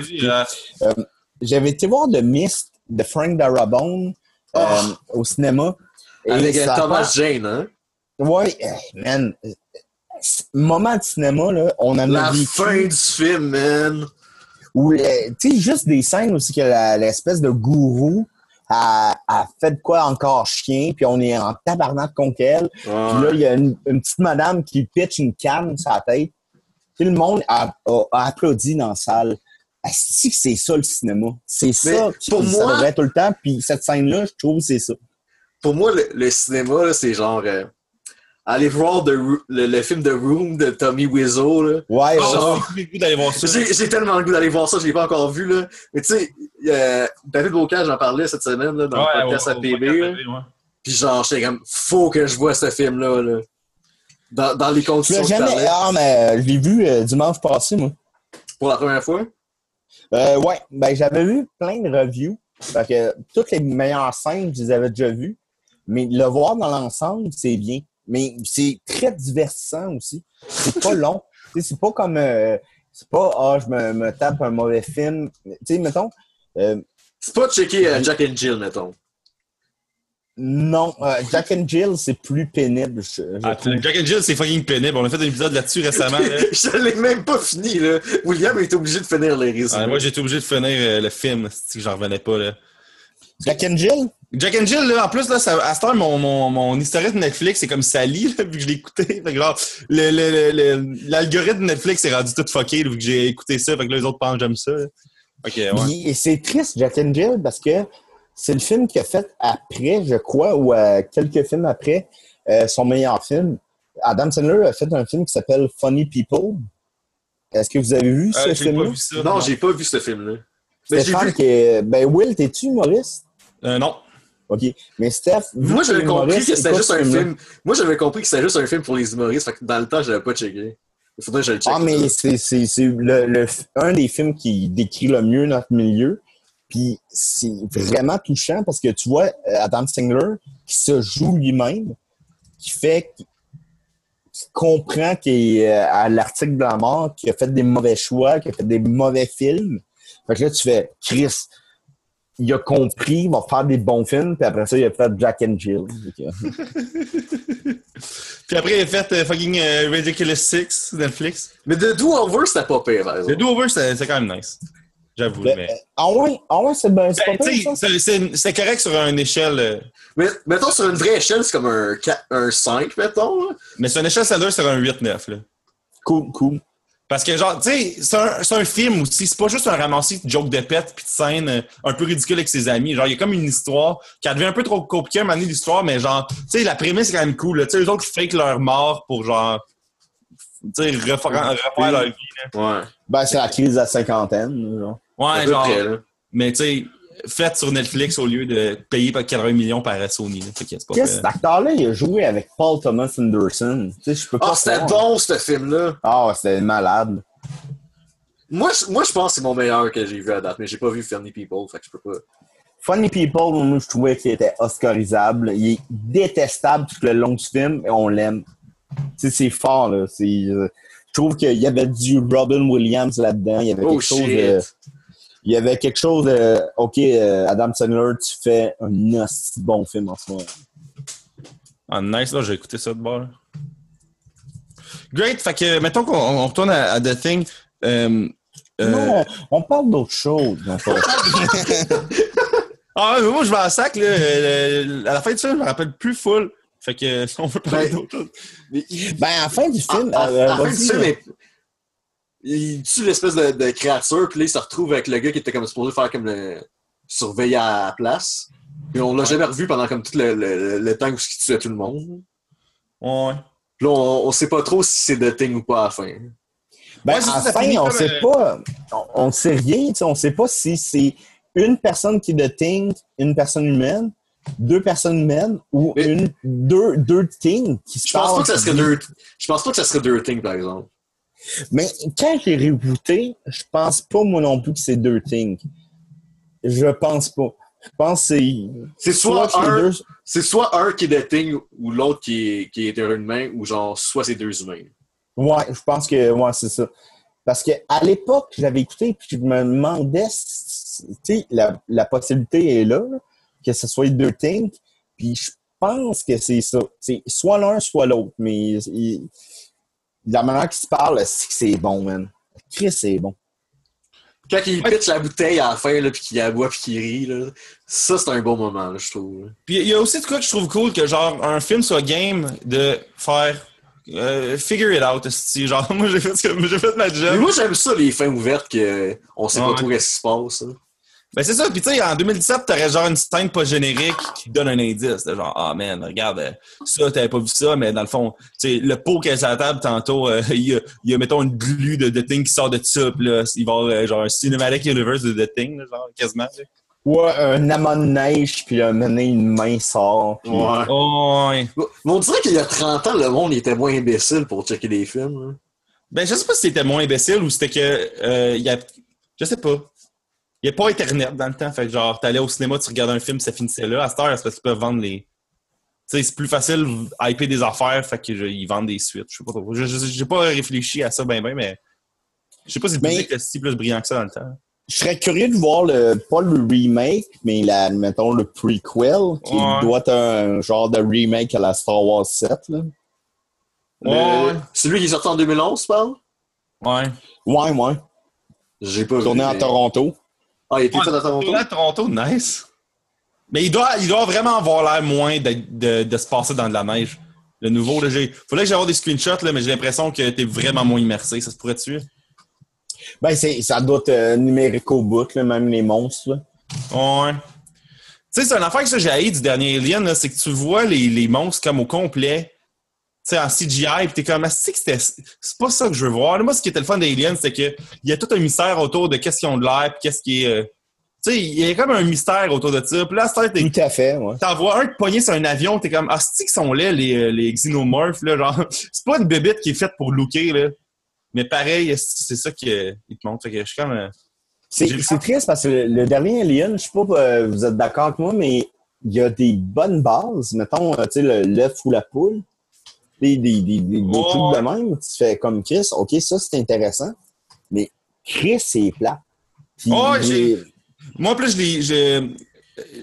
je m'étais pas full mis dedans quand je l'ai écouté. J'étais voir au cinéma quand même, mais genre, je suis ressorti de là, j'étais comme, qu'est-ce que c'est ça? C'est supposé être une des grosses franchises d'horreur ou, tu sais, ouais, ben oui. Puis tu regardes ça, puis c'est vraiment plate, là. J'en revenais pas, là. Mais t'avais-tu vu Prometheus avant? Non, j'ai pas vu Prometheus. Ouais, Prometheus, c'est vraiment plate aussi. Hein. Cette année, il y a un film qui est sorti qui s'appelle Life, là. Ouais. Life, là. Puis, tu sais, Life, c'est Alien, mais en moins bon. Mais c'était pareil meilleur que Alien Covenant parce que c'était quand même... Tu sais, c'est un film de survie dans l'espace qui a une twist vraiment stupide à la fin, que je dirais pas, là, mais genre... C'est un film de survie dans l'espace avec une bébête puis que là, il se demande quoi faire. Mais il a quand même fait une meilleure job que le gars qui a créé Alien qui revient reprendre sa série. Fait que je fais quand même un peu... Mais, pour faire un lien avec notre sujet, The Thing, c'est John Carpenter. Ouais. Okay. Alien, c'est Ridley Scott. Et Alien... c'est truc Bannon, hein, qui c'est H.G. Banner. Ouais. Mais le film Alien et le film Halloween sont des films sœurs jumeaux. Ah ouais? Oui, parce que le premier film de John Carpenter, c'était... je ne sais plus comment il s'appelait le film. Dark Star, ouais.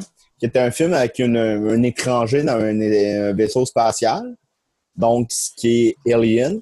Et à l'époque, les créateurs, H.G. Banner ou quoi de même, ils ont créé Alien. Puis John Carpenter a créé Halloween. Halloween, c'est quoi? C'est un tueur qui rentre dans des maisons pour tuer des jeunes filles. Alien, c'est quoi? C'est un tueur étranger qui rentre dans un vaisseau qui tue des personnes. Fait que c'est quasiment... C'est jumeaux. C'est deux slasher movies, ouais. C'est fucking cool, là. Ok, c'est cool. Bon, ben, à la semaine prochaine, guys. C'est cool. Non, mais... ouais, ben, moi, on fait souvent ça au show. Dom, on donne une note à la fin sur 10 au film qu'on a parlé pendant l'épisode. Je sais qu'il y a du monde qui sont contre les notes sur 10, là, fait qu'ils n'aiment pas ça. T'es pas obligé d'en donner une, là. Mais toi, Stephan, tu donnerais combien sur 10 à The Thing? 9. 9? All right. Dom, toi, tu donnerais combien à The Thing sur 10?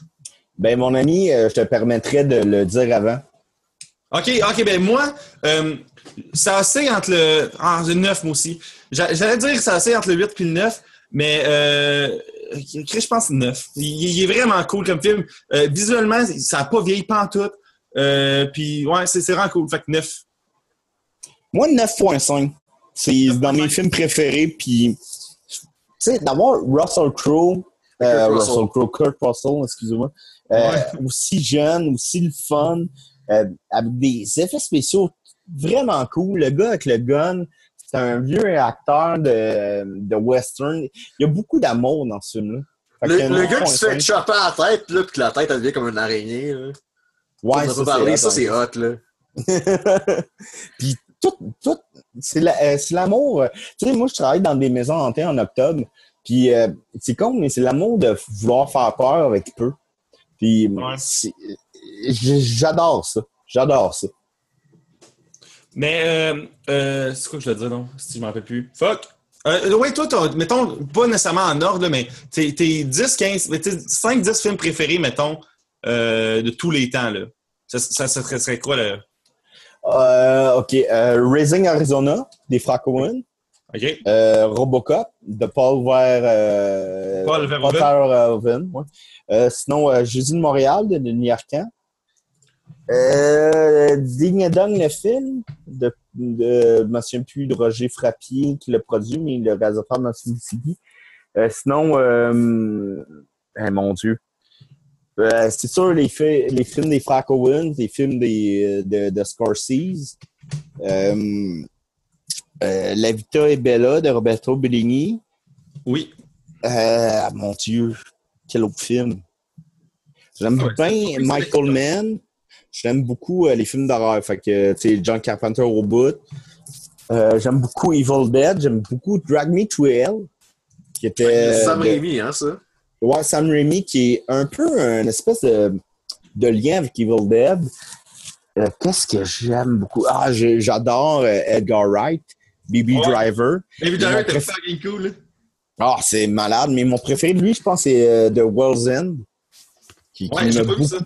Ah, ça m'a beaucoup touché, moi. Moi, je pense que mon préféré, c'est Scott Pilgrim. Scott Pilgrim, c'est malade, c'est magique. Sinon, j'aime beaucoup Scream 1, Scream 4. J'aime beaucoup... Quel film j'aime? Si j'aime tellement de films.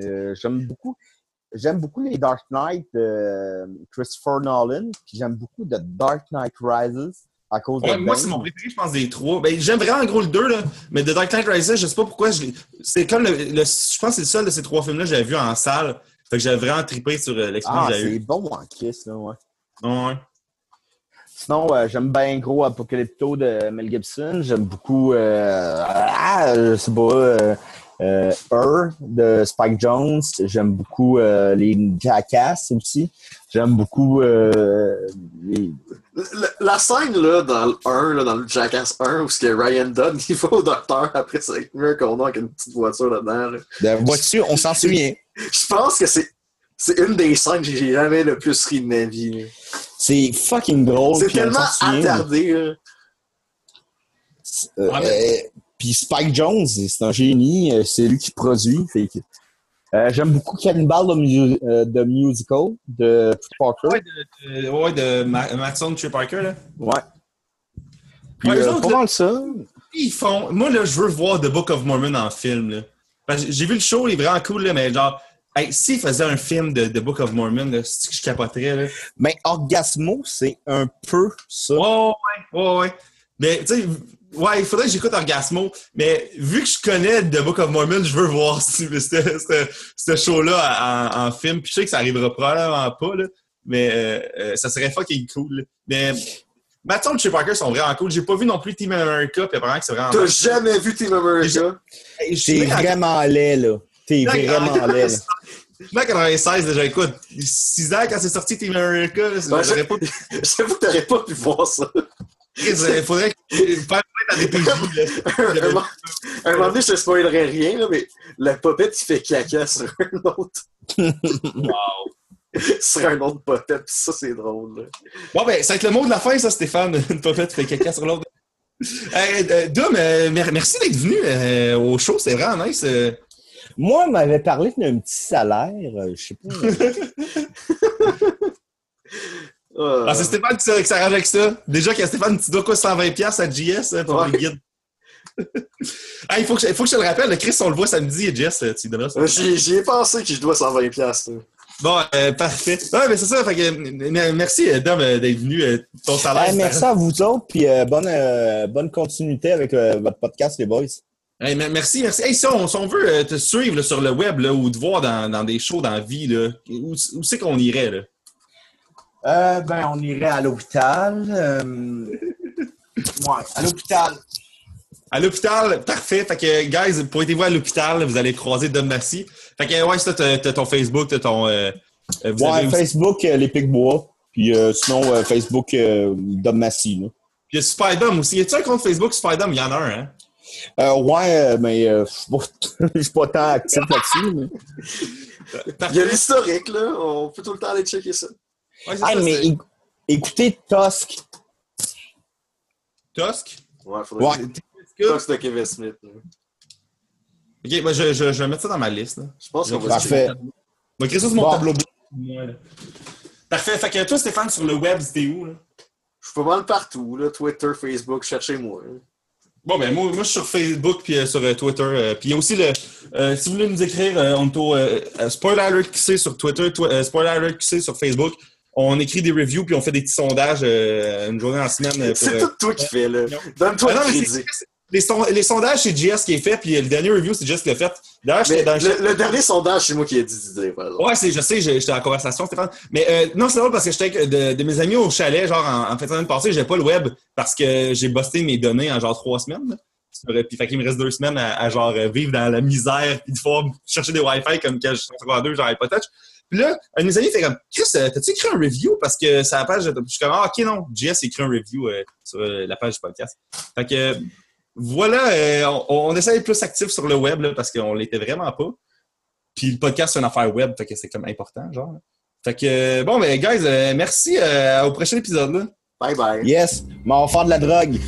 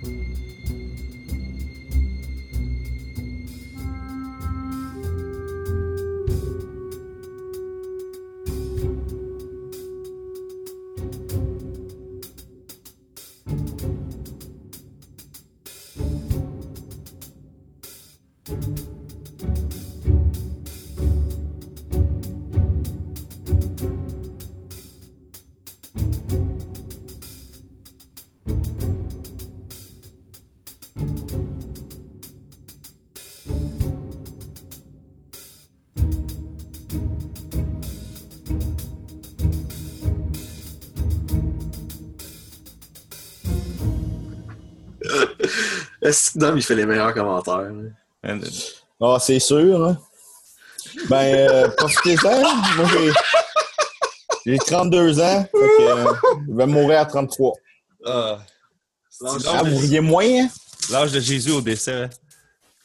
Il y a peut-être un lien à faire. Hey, moi, là, quand je pense que Jésus, il devait être cut en Christ, là, tu sais, il vivait dans le désert, puis moi, genre, je suis vraiment pas si en santé physique nice que ça, fait que je suis comme, est-ce que je suis destiné à mourir à genre 33 ans? Ben, quoi que lui, il était crucifié. Rappelle-moi. Moi, j'ai 21. J'ai 21. Fait que, 21, mais non, mais t'as le temps. Je dis que Jésus, il est mort à 33 ans, mais il est mort à 33 ans parce qu'ils ont cloué les bras, là, pas parce que il est pas mort de vieillesse, là, fait que... C'est pas Mais en même temps, à 33 ans, là, j'ai comme... Ouais, au Moyen-Orient, des années 0, t'as vécu ta vie à 33, là. Puis eux autres buvaient du vin en plus. Imagine-toi avoir un gros crise de hangover dans le désert. Comment ça doit pas être nice, là? Ben, ouais. Moi, je me ferais un petit igloo. Non, mais tu sais, du hangover, un gros crise de hangover, pas de douche, dans le désert, puis tu vis comme dans une maison de boîte, genre. Pis t'es tout le temps avec genre 12 autres personnes. Là. Ouais, t'es comme 12 petits followers qui te gossent, là. C'est comme tout le temps, c'est quoi que tu penses de ça? Puis en même temps, Jésus devait pas un hangover parce que c'est le fils de Dieu, il peut faire... Ah, et Dieu devait comme y enlever ses hangovers facilement, là. Ah, mais en même temps, nos parents ne nous enlèvent rien facilement, là. Ils font... Ouais, mais tu sais, quand ton père, c'est comme le gars qui a tout créé ce qui existe. Tu sais, ça fait que c'est lui qui crée les hangovers. En même temps, des fois, il devait faire comme moi... Aujourd'hui, mon gars, tu vas passer à travers celle-là. Ouais, peut-être que hey, Dieu, penses-tu qu'il était un père qui te donnait des conseils de même, mais regarde, t'as pas fini ton repas principal, tu vas pas manger d'hostie, là. Moi, je pense que ça devait être... t'es assez grand pour te mettre hangover, t'es assez grand pour le vivre. Penses-tu que, genre, Dieu est en Christ, que Jésus arrête pas de dire « Mon père, c'est Dieu », tu sais, comme probablement que des enfants de célébrités, ils se font dire « Regarde, parle pas trop de ça à l'école ». Puis là, lui, man, il a créé une religion, il a fait comme « Suivez-moi, man, suivez-moi », puis il a réussi à rallier 12 personnes à cause de son père, c'est pas pire, là. C'est vraiment fou, là. Bon, on recommence. C'est le fun, le segment théologie du podcast, ça.